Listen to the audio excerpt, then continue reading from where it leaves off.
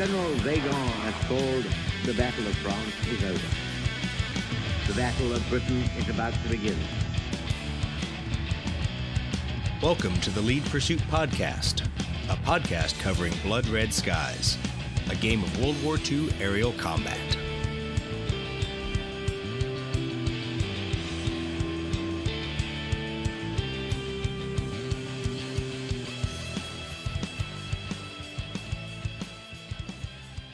Well, good evening, everybody. We are just me and Brett here tonight. How you doing, Brett? Great. We don't have our fearless leader with us. He is on the way to Reno. Well, anyway, he told us he was on the way to Reno. God knows where Doug's actually going. So you guys were able to get together and work through some of the initial missions. But before that, you told me you've been having a little bit of frustration with the metal models. So what's going on with the Stukas, man? Oh yeah, I've got a bunch of projects for this Malta campaign, and the one I'm working on now is the Stukas. And I talked about it in a previous episode that I had decided to try out the metal models, not so much because I had any great affinity for metal models, but just so that I could maybe answer the mail and any questions out there about how to handle those. Because at the time, there was some questions on, I think I saw a thread on Ready Room where folks were asking some questions about, how to prep metal models or whatever. So I think, you know what, let me just go ahead and do it. Cause it's been a while since I've done metal models, and then I can, speak intelligently about it. Well, when you don't get what you want, you get experience. That's kind of where I'm at right now. I just spent some frustrating time this evening realizing that had I just purchased some plastic models or some oh gosh, I'm not 100% because I'm fighting this cold, so I'm really struggling to Some resin from AIM. Yeah, words, they're hard for me right now. Some resin models. I'd be done with this project right now and on to the next thing. So kind of kicking myself a little bit, but yeah.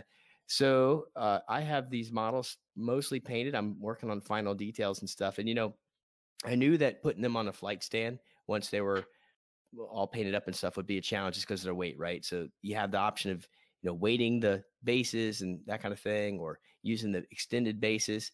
But I thought I'd be extra clever and just use ball bearings and magnets, somewhat like Doug did on his sabers. He did that with his metal sabers. It worked out real good. Yeah. We played with those. It's fine. You just tilt the aircraft on the ball bearing. It's at the top of the flight stand instead of tilting the flight stand for advantage state, and it works out pretty well.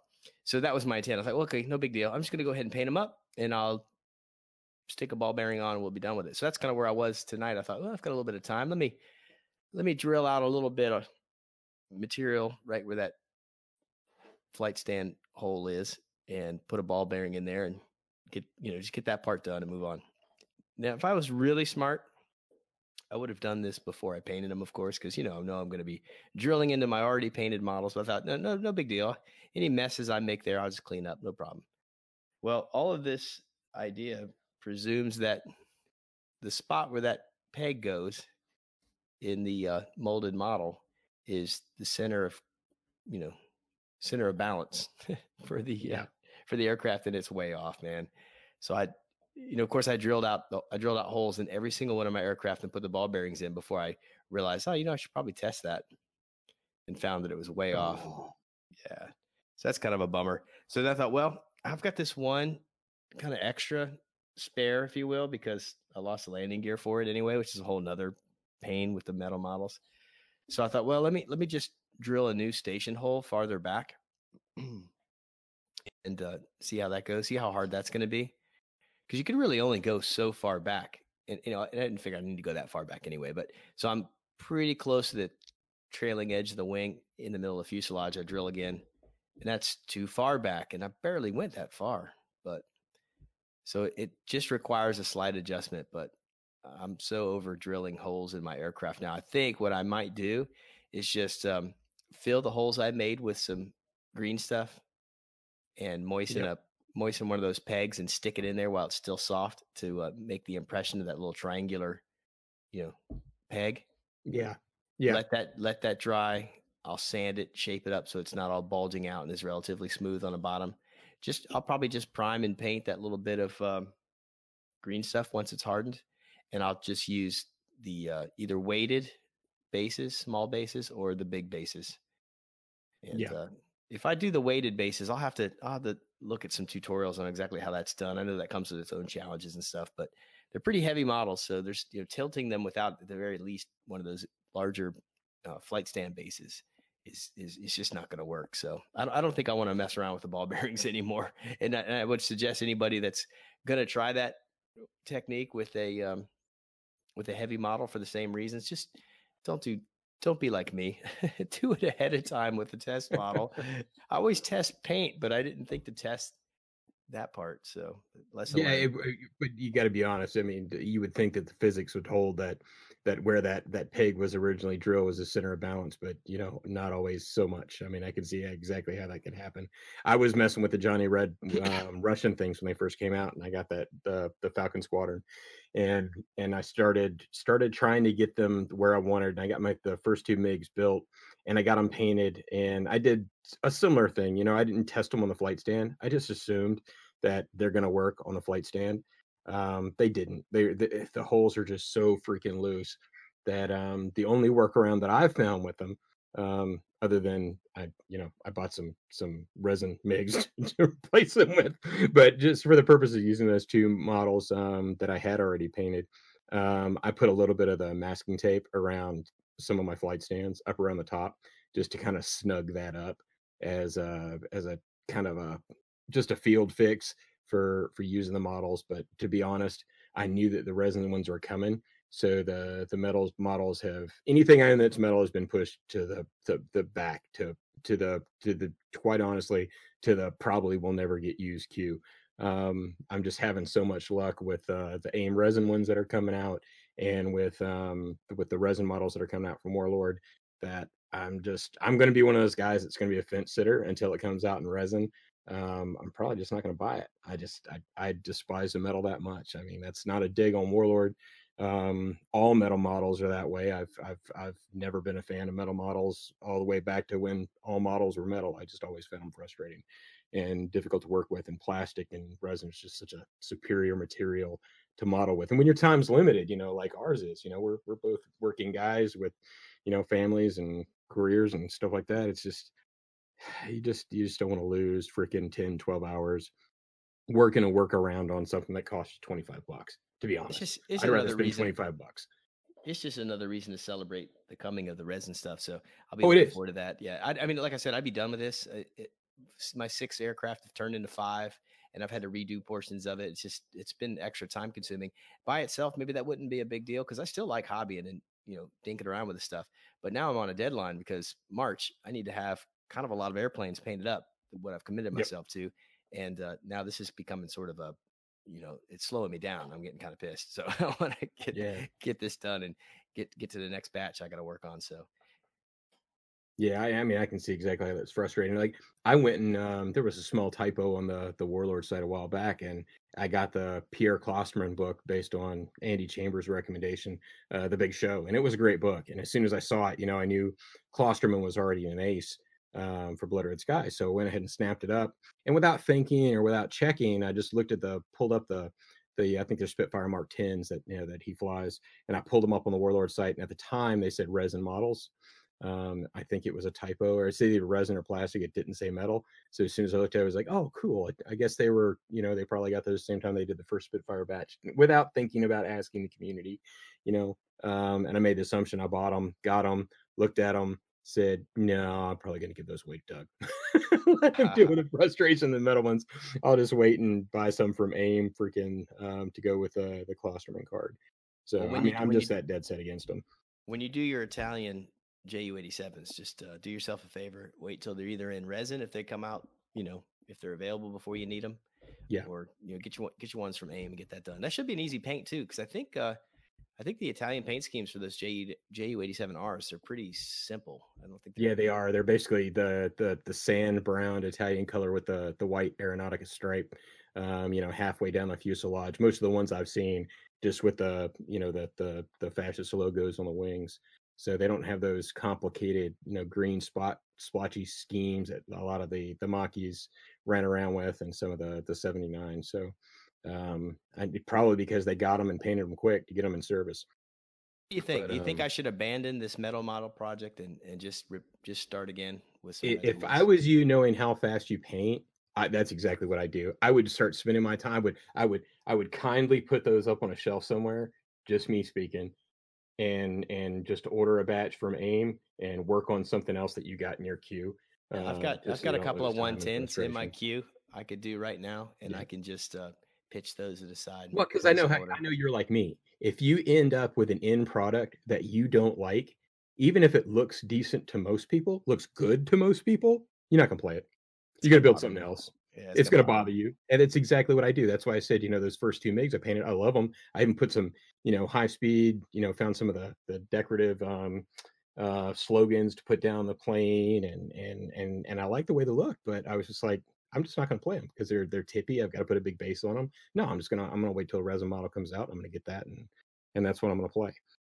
So, but that's my thing. It's just I wouldn't have bought Wildcats. I've been working on Wildcats for Guadalcanal already, and I would not have bought Wildcats if there was only metal Wildcats out there on the market. I bought the AIM Wildcats, and I can't be happier. I can't wait till Warlord starts producing everything in resin. To be honest, It's gonna be great. so It it is. sucks because I sunk some time into these that could have otherwise been a little farther along, but lesson learned. It's we'll get there. And if once I'm cranking along on resin models, I'll get them all done in time. And I'm gonna take the whole Yeah, week of Thanksgiving off, and I'm gonna have the week of Christmas off, and I'll get a lot of hobby time yep, during those yeah. holiday I'm weeks. looking. Yeah, I'm looking at scheduling that time too. I got some other competing projects with school. I got some big photo shoots that I've got coming up next year that I've got to plan from scratch. But I'm gonna make sure I'm just really litigious with my time and figure out exactly, what that schedule's looking like and how to program it out. So speaking of Stukas and the Regio Aeronautica, you guys played some games the other day. You and Doug did. You played some of the Adepticon missions that Doug has scripted out so far. And can you tell me about that? How did it go, man? Yeah, it was fun. We essentially play tested the first mission of several that we intend to put together for this Malta table, the big showcase for Airstrike and for the Italian stuff at Adepticon. And we should probably talk about that in greater detail, but just what the general vision for that table is and how all that came to be. But at least talk about what uh, we've done just recently, just playing. Because we've been coming up with uh, mission ideas based on historical events in the Battle of Malta between 40 and 42. We've come up with several scenarios. And the great thing about it, we've talked about this in previous episodes. When you think about what happened in Malta, not only do you have some great air battles, but there's lots of opportunities to exercise the rule sets and stuff for airstrike with ground attacks, bombing runs and stuff like that. So that's what we did. The very first mission is probably the most introductory one. In fact, let me back up a little bit. What we did, just just to kind of familiarize ourselves with how we believe the airstrike rules work, we each we played a single game where I had aircraft, and he exercised just the flak and the light flak and the heavy flak barrages Yeah, so because you guys did kind of like a crawl, walk, run. yeah, kind of like a mission zero, whatever, just for Yeah, airstrike, so that wasn't like an added complicated, you know, condition of the game. So, and it was kind of interesting because we learned a lot of stuff. It's kind of neat little things like how your fighter planes can dive under the big flak barrage because they're not affected when they're disadvantaged, and of course they climb back up once they get past it and stuff. Whereas your laden aircraft can't do that; they just have to suck it up and fly right through the box barrage. So it's yeah, pretty neat. Um, the barrages weren't terribly dangerous or anything, but they took a slight toll. Uh, it was interesting too. Once we actually played a full game, I think we played probably a couple of full games where he flew uh, RAF aircraft, and I continued to fly the Axis stuff. And he moved. He learned better how to position the barrage and work that stuff. And he was flying Gladiators, which have their own kind of tricky abilities. He had tight turn cards, plus the biplane mechanic allows them an extra turn at the beginning of their move. So they were pretty nimble, and they were hard to tail. And I think what damage he may have suffered probably came mostly from the turret weapons on my bombers. I had difficulty really uh, much to them with my fighter aircraft, and but it was Was it fun. just trying to get into position, or? And there's some of that because this guy's turn. I'm thinking expecting where they're going to be, so that I can set up a position. But then they have a couple extra turns, and was made it tough. Now, if I think kind of like in jets, if they were close enough to me, close enough to my fighter aircraft, they couldn't climb for advantage. So if I could knock them down, I could keep them down. But getting a tailing Yeah. solution on them was often pretty challenging. Yeah. So, and what was Doug playing again? Playing gladiators. Oh, they're just the gladiators. Yeah, got it. That was, it's just like that first scenario. It represents some of the first strikes on Malta, where it was just the Italians versus a very small complement of really outdated aircraft for the RAF there on Malta. And I'd have given anything to see Doug flying a biplane. Just knowing his feelings. I like to try to trigger him. I think I sent him a picture today of some beautiful artwork of gladiators over Malta. Just he didn't respond, but I like to try to just push his buttons on those. But, it's funny, what the world is triggered by and what Doug is triggered by, and definitely it's for some reason it's biplanes. It just triggers the hell out of him. Right. But it was a pretty good thing because testing that mission. So it's a pretty basic mission. It's very similar to one of the basic missions in the in the airstrike book, modified to really what's modified about it is the specified elements representing certain the specific units that were involved, and of course the specified aircraft being the SM-79s and the C-200s on the Axis side, and then the Gladiators on the RAF side. And then the deployment stuff was very specified because it's supposed to reflect, all of a sudden, here come these bombers at very high altitude, and these slow climbing gladiators have to, get off the ground and get up to altitude to try to do something about it. And when you read accounts of those early war, they would have some early warning because of radar and stuff, but they would have to fly to the south, climb to the south so that they could turn around and try to interdict bombers as they'd actually, release their bombs and were departing. Yeah. So it was kind of interesting. So Doug's really good with all the game mechanics. As everybody knows who listens to the show, he's our game mechanics guru, and he's put a lot of thought. So I did a lot of the research on, where these aircraft were, what kind of things they were doing, and when. And then he translates that into game mechanics that reflect that, but are also workable in the game. And real clever stuff with the deployment, the specified deployment, things you have to do to sort of reflect that. And then also where the targets are based on, what kind of targets we're actually being hit during this time frame. So there's a couple of airfields and stuff. And playing it out helped us realize some adjustments that needed to be made, and it made it even more fun. Things that you can't, I don't think, appreciate or really come to expect until you actually move models on the table. Like, oh, you know what, we need to line these targets up, and they need to be 18 inches apart, versus they were spread laterally, or it doesn't, not a very good visual for podcasting. But by virtue of playing the game a couple of times, he was able to make some minor tweaks to what was already a very good and well thought out mission plan.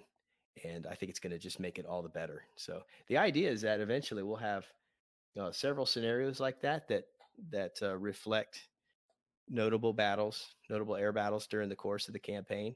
And you get to, try out some, I guess I call it, kind of baby bird, right?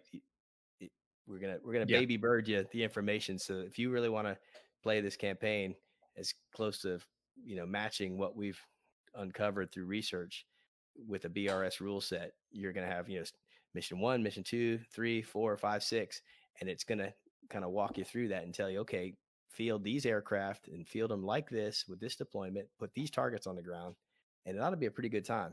This very first mission certainly was, and they only get more exciting and interesting and more varied as you go. Yeah. Did you guys have any of the Pico terrain painted up yet to play with? Have any painted up, but we did bring some, and we put those on the table, and really well scaled for what we intend to do. Yeah, So, like I said, I was thinking about getting a 3D printer, and Doug sent me a big pile of Pico terrain, in that package with the rulers that he sent up, and it was kind of like I started looking at the cost benefit analysis of owning a resin printer and everything that comes with it, and I was like, nah, just gonna hit pause on that this year. I just don't have time to one, invest the time, two, to recoup the investment out of what I'm actually going to make with it. It's just not going to happen. So I'm definitely going to go to the Pico. I love the little Pico factories in the bridge, and I can't wait to see some of the other stuff because from what I was looking at, just holding it in my hands, I was like, this stuff is just perfect. If not you sure had a where bunch of this stuff painted, miscellaneous, factories and bridges, and so I'm looking down the road and just doing little tank sets and stuff like that. I think it'll be perfect. Oh yeah, Doug brought down a bunch of the Pico terrain, the metal terrain, like we've discussed in a previous episode. But he also brought a whole bunch of acrylic stuff. I presume from Litco, but part of that were these clear, like probably 40 millimeter discs. They might have been a little bigger, but they were just Yeah. clear discs. And he glued some. Well, we may not have glued them on because they weren't painted, but he put some of the Pico armor on top of that clear disc as if it, how we'd imagine once painted it would be attached to that clear disc. And it was perfect. It was, maybe it was somewhere probably between 40 and 60 millimeter in diameter. And Yeah. for an airfield, there were the little hangars and the little buildings and stuff that reflected the airfield. I suppose on the disc itself, you could maybe even, sketch on a little, runway, pattern. But Yeah. that represented an airfield, and I think he had some other look like fuel tanks or something, big fuel storage buildings or Yeah, he sent whatever. me a couple of those. Yeah, So and so the we big the used big those. vertical tanks, the Jet A tanks or whatever you call them, jet fuel tanks. Yeah, and then he had some other things he was trying out just to see, make game wise what would really kind of make sense to reflect what was happening. And he had some, I believe they were from Litco, these different like damage markers, little explosions, little fiery explosions, and they were in Yeah. different sizes. So you could tell the difference between. We decided, the smaller ones were point hits, and the bigger ones were area hits, and you know, depending on how many of those were placed on the target, you could get a sense for how much damage had been done, and that was Yeah. necessary. That helped reflect too, like how much flak was active, because I guess some of that stuff comes away once you start receiving those hits.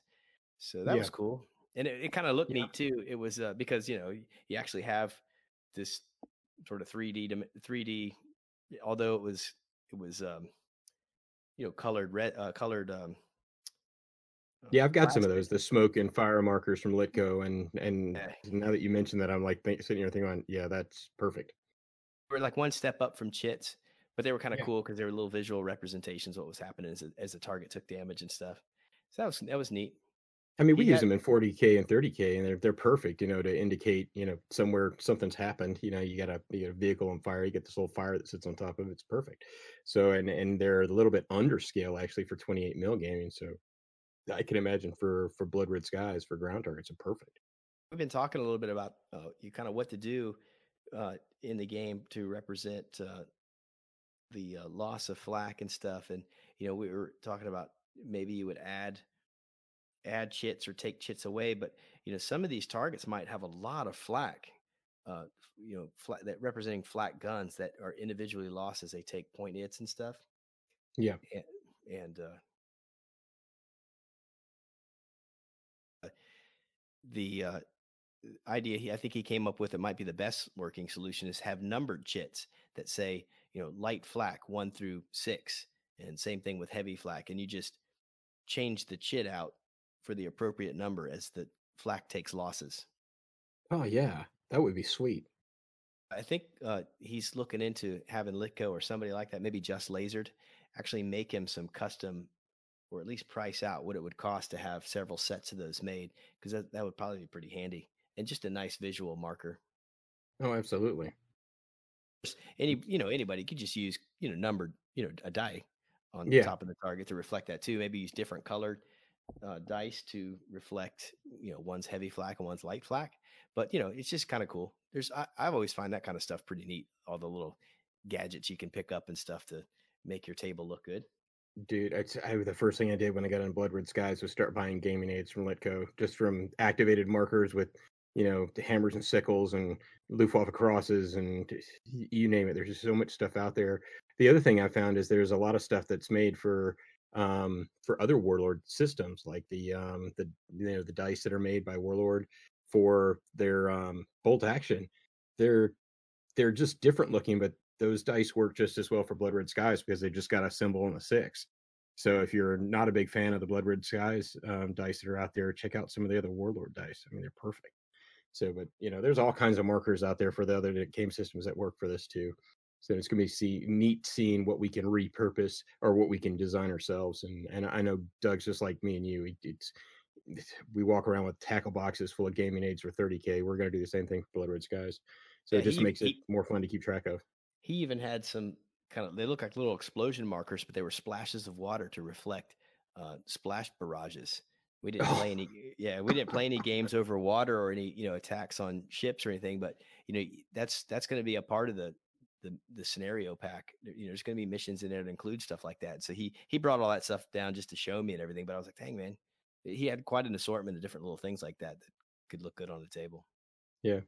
So I noticed some chatter between you two. I've been so busy with school that I've only been like answerly around the chat and around the email. But you guys have found it looks like somebody that's designing a custom Malta map for you. Oh What's yeah, going on there?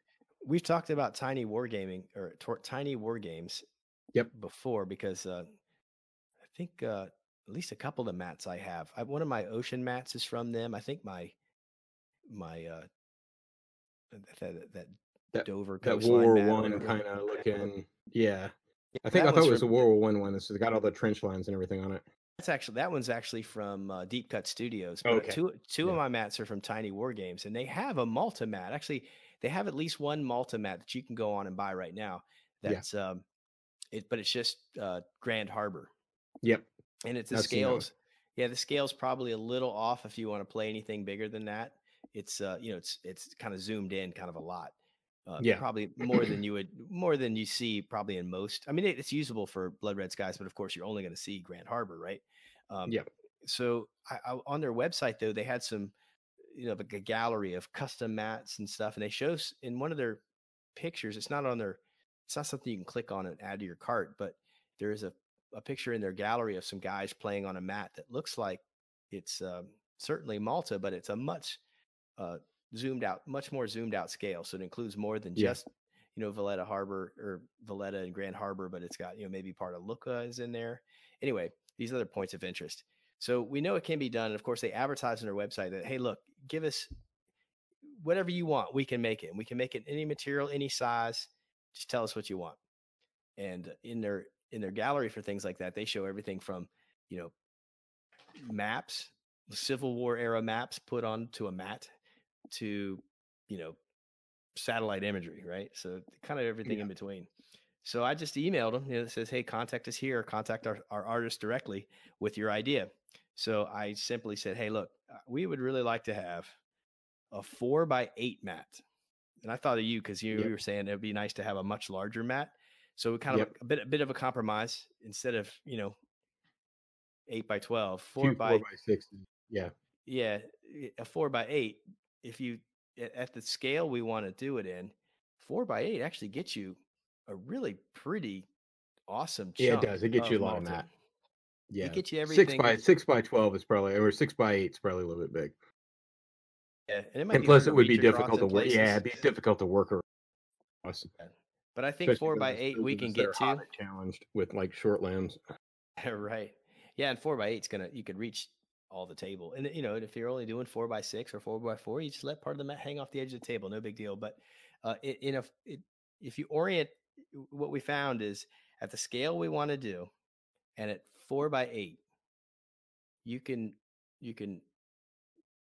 rotate the map onto that rectangle in a way that you capture everything from Grand Harbor all the way down to the southern coast, like where there was like a seaplane base and a couple of airfields that are noteworthy for the campaign. are all captured. Kind of the main corridor of bombing activity is all right there. So we sent that, and really what we sent was just a Like a Google Earth image is what it looked like. yeah, it was like a screenshot of Google Yeah. Maps really, and Yep. just to show, look, here's the dimensions we're looking at, here's the orientation we're looking at, what can you do?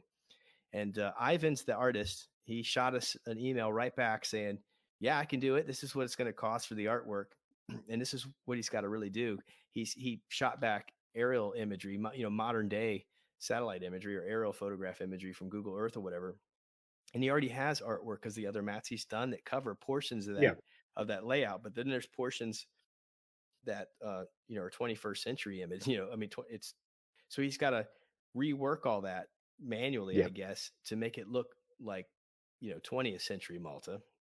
Yep. And he found on his own several aerial photographs from the war of what within would have been Luftwaffe targets, or Axis targets anyway. And also an old late 19th century map of the same area. So his idea is that he can combine, these images in a way as reference to make what would otherwise be a modern image of Malta look like it did in 1940, right? So pretty exciting. I also sent him some additional reference material today. I found some aerial reconnaissance photos from the Axis in that time frame of How Far airfield, and a reference drawing from the time that just kind of showed where different RAF units were based and where they dispersed their aircraft and stuff. So that'll, I think, help our artist understand, where these different points of interest are in relation to everything else on that same map sheet. So we'll see. I think I don't. It says give them a little bit of time to do this work, so I don't know what to expect. We have plenty of time though, because we're months away still. But I'm really kind of excited about the process.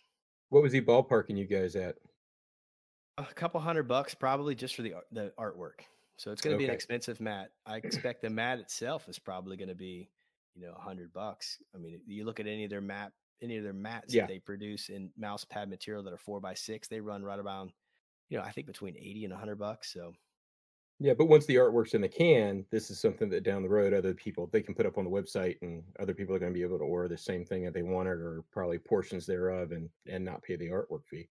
That's right. We're benefiting to some degree from the fact that artwork's already been done, at least in portions of the map we're asking for. So that's helping us out. Yeah, because I was wondering about this whole process too, because I know that the guys at Deep Cuts will print just about anything you can send them. So I'm going to start a little bit of a dialogue with them too, because down the road, I really want a Guadalcanal map, and I just want Savo Island. That'll cover the northern slot coming into there.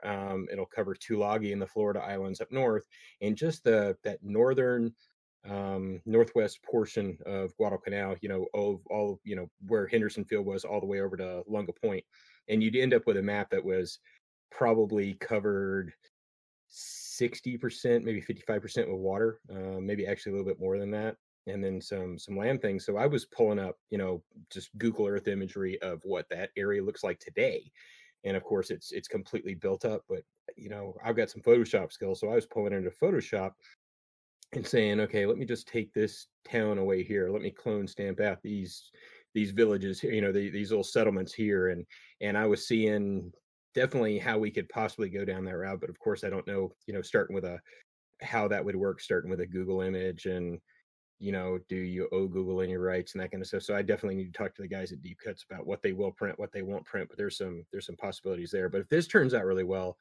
we may just go down the route as a podcast maybe in the future of saying, you could even Kickstarter this thing. Who wants a Multimat? This is what it's going to cost us to put this thing together. Or who wants a Midway map? Midway's the ocean, but one little island. But you know what I'm saying? These other campaigns we could do down the road that have substantial pieces of turf on them, and say, who wants this? Are you interested in it? If you are, just run a small, teeny tiny Kickstarter that just basically covers the art cost, and then the only thing you're putting in is the cost of getting one map printed, and $10 extra, and then we could spread this out over a lot of people. And we're not going to be able to pull that off for Malta, but it's definitely something we can do in the future. It would be pretty cool if when this is all done, and if enough people see what we've done with Malta at Adepticon and maybe future things, and of course hearing us talk about it and stuff, that they're inspired enough to paint the aircraft, read about the actions in Malta, and maybe that mat will be available for them, and it won't be as big a hassle because it's already done. But that's cool. Maybe we should probably talk a little bit about what the vision is for our Malta table and maybe others for Adepticon, because I know we've kind of beat around the Yeah. bush a little bit about what what we're doing, but we've not. I don't know that we've talked with any specifics about how we came up with the idea and what we're thinking about Yeah. doing all together. Yeah. Yeah. Well, we're definitely going to do several Malta tables. I mean, that's in the offing. They may not be all covered with a Malta specific mat, but we're going to definitely have several Malta scenarios. But I know that we've also been talking, Midway's coming out that time frame, or will be just about to be released. So there's definitely going to be some Pacific stuff that we're going to bring. But the Pacific, honestly, you roll out a C mat and maybe put a couple islands on it, call it good.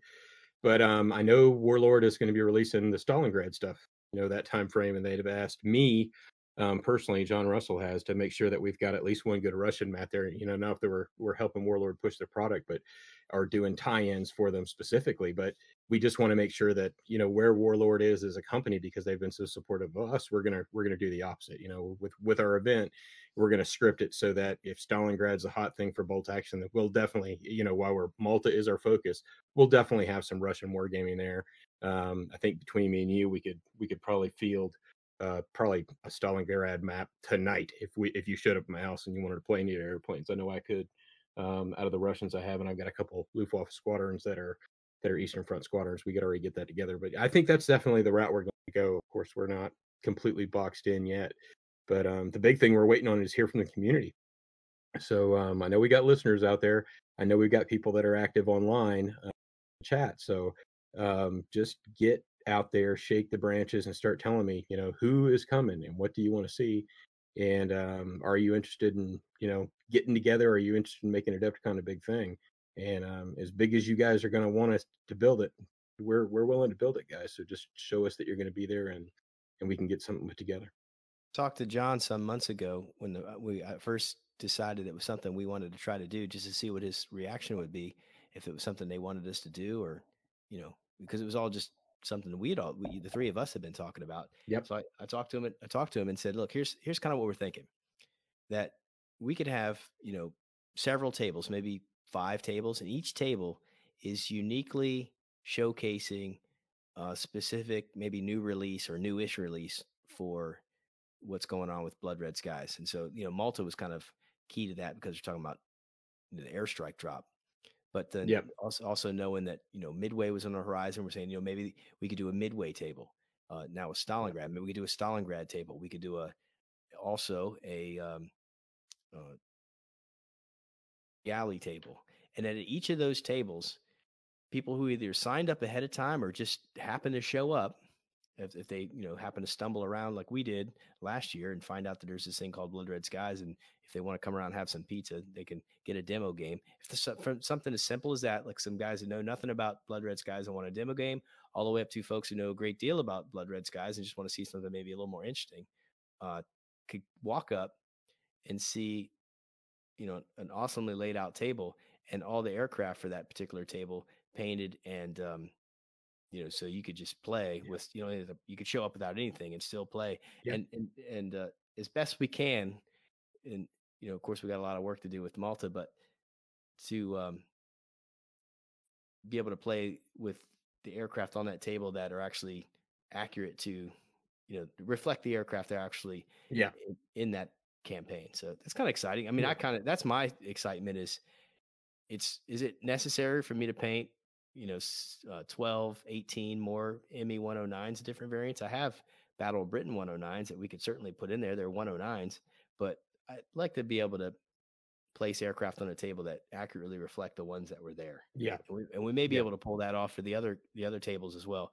Malta's the big. Yeah, I think we'll be able to pull it off for Stalingrad. And to be honest, I think if we do a Pacific mat, I think that's completely in the realm of the doable. By then, I've already got Corsairs painted.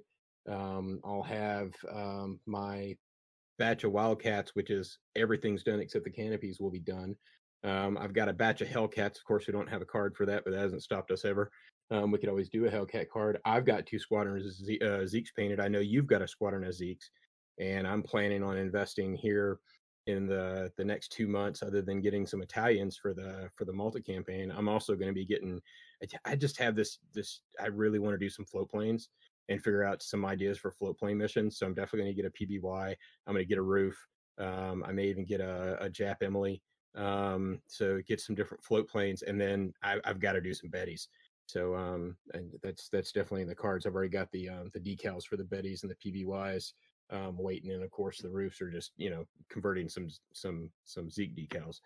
Just But kicking that float plane idea around with Doug. If there was a way to work that into a smaller scenario, or even if it would, instead of being maybe a separate scenario, if there was a way to make float planes somehow a buff, an in-game buff or something. I'm just spitballing because I don't, but he's our rules guy who could chew on that and actually make it something that's makes sense. But I was suggesting something like, if you lose an aircraft or something, but you can get a float plane to a specific point on the map in time, then maybe that plane's not lost after all, or maybe you get you go away a boom chit that you otherwise would have yeah, had on your squad or I something, something like yeah that. yeah I think float planes will be a really interesting element when you're looking down the road, doing some games that kind of caveat off of each other and build in a scenario like we're eventually looking to go, where things that happen this turn affect the next game. And it could be things like the float plane that gets across the board the next time you play. Okay, so now your area, now your location's known, and these guys are going to get reinforcements faster than they would have if you had shot that float plane down. I think those would be interesting mechanics from a campaign perspective to add in there. Oh yeah, And yeah. I think it'd be so neat to have them flying around on the table where there's other action going on too, versus it being like a the recce mission where it's just single recce yep. aircraft being chased down by some fighters or whatever. I I imagine when I think about it, especially for Midway, because both sides had those, and that was an important thing that was going on after the battle. Um, Yep. if somehow there was a mechanic that allowed you to have some advantage, or where there was some payoff by using it, but that silly float plane could show up and fly across the board in some manner while all this other stuff is going on, and maybe as a defender or something like that, you have to make a decision like, do I peel off a couple of planes and go shoot down that thing, or do I stay in this Yeah. fight? Or who knows? I mean, I'm not the right guy, game mechanics wise, to ferret all that out. But I just visually, I think it'd be super cool because, like you, I like those models. I think it'd be just kind of extra fun to have something like that show up. Yeah, anything that's interesting on the board. I mean, I want to eventually build it, get it out there, and figure out a way game mechanic wise to make it fun to play, just to be interesting. And we could all sit there and throw Zeeks and Wildcats at each other for freaking every game we play of Midway, but that's going to get boring after a while. At some point, you're going to want to integrate in those other things that were going on to demonstrate that. So now that we got, airstrike, we've got submarines, we've got surface targets, we've got all kinds of other mechanics that we can work in. And then when you start putting float planes and stuff like that in there, it just gets more layered and more interesting. Every scenario we've mentioned so far, with the exception of maybe Stalingrad, there's some legitimacy to probably some float plane stuff. I mean, you think about Battle of Britain, even Yep. Korea. I mean, with the not the RB-29s, but the the rescue B-29s that had Yep. that like lifeboat that they could jettison. Yep. To maybe the Russian side of it wouldn't be a float plane, but it'd be like shooting down strafing the downed pilot so that nobody could find out Yeah. he was Russian. Yeah. Well, speaking about Midway, and I think that's where we'll wrap it tonight. Is just wanted to do a little bit of talking about Midway, the movie. I know you're planning on seeing it this weekend, possibly, and I did see it this week. I went into it thinking, huge eye roll, and I posted a review which Doug was kind enough to edit for me. Guys, I'm a Marine. I'm in college for a reason. Um, so if you want to pick apart my spelling, my grammar, have at it. Enjoy yourself. But after about 3 drinks last night, I just seen way too many reviews online from way too many people that were basically slamming it as a piece of garbage. And does the movie have flaws? Yes, the movie has flaws, but I don't think there's anybody out there in the military community that's going to find any war movie out there and they're not going to find flaws in it. But the one thing I did want to say, and I stressed in the review, is if you're not going to go see it because of what other people are saying, you're kind of cheating yourself here. Um, Midway was an amazing battle, and the way it's portrayed in there, yeah, there's a lot of CGI. Yeah, there's a big, huge helping of Hollywood cheese put on top of it. But the one thing I wanted to say about it is from a purely historical perspective, the guys, whoever wrote the script, I don't know if it was the director himself, the screenwriters working directly, or if they had some people behind that were doing the historical stuff. But the fact of the matter is, as a guy who just read Shattered Sword a couple last month, I could tell that whoever wrote the script for this movie did not watch the 1970s Midway, and they actually did this thing called reading a book, um, because they corrected a lot of those historical inaccuracies that were in the original Midway movie from the 70s, and also that have existed in numerous tomes that have been written on Midway. So, when they attacked the Akagi, I think it had 3 or 4 planes on deck, which is what we believe actually happened, and it wasn't chocker blocked with airplanes. They even covered the downed U.S. aviators getting picked up by a Japanese destroyer and their unfortunate demise. Um, it covered things that you just didn't see before. The big problem with the movie, and this is, I think, a problem for people who don't listen to this podcast. If you listen to this podcast, you're probably a fan of aviation in general. You probably understand what happened between 1940 and 1942. So going from Pearl Harbor to the Doolittle Raid, through Marshall Islands, Coral Sea, all the way up to the Midway campaign. If somebody's moving you around that rather quickly, you know exactly what's going on. But I will say that the movie's runtime really impacted it. I think Coral Sea was seeing the Lexington smoking. That was all the screen time that Coral Sea got on, other than a couple lines of dialogue between some people. So is it the perfect movie? No, it's not. But is it a damn fun ride? Oh my God, it's a damn fun ride. And I'm telling you, take your son. It's a clean movie. There's not a lot of language. It's just a lot of guns. It's kind of written in that 1960s war film kind of the genre, which really fits it. And I can tell you, Woody Harrelson and Quaid, dude, their portrayals of Nimitz and Halsey were just, for me personally, were spot on.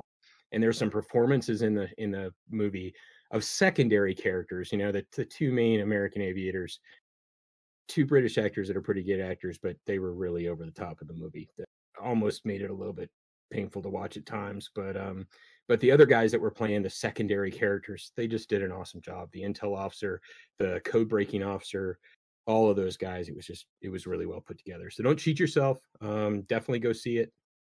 And I'm looking forward to hearing your review when you go, Brett.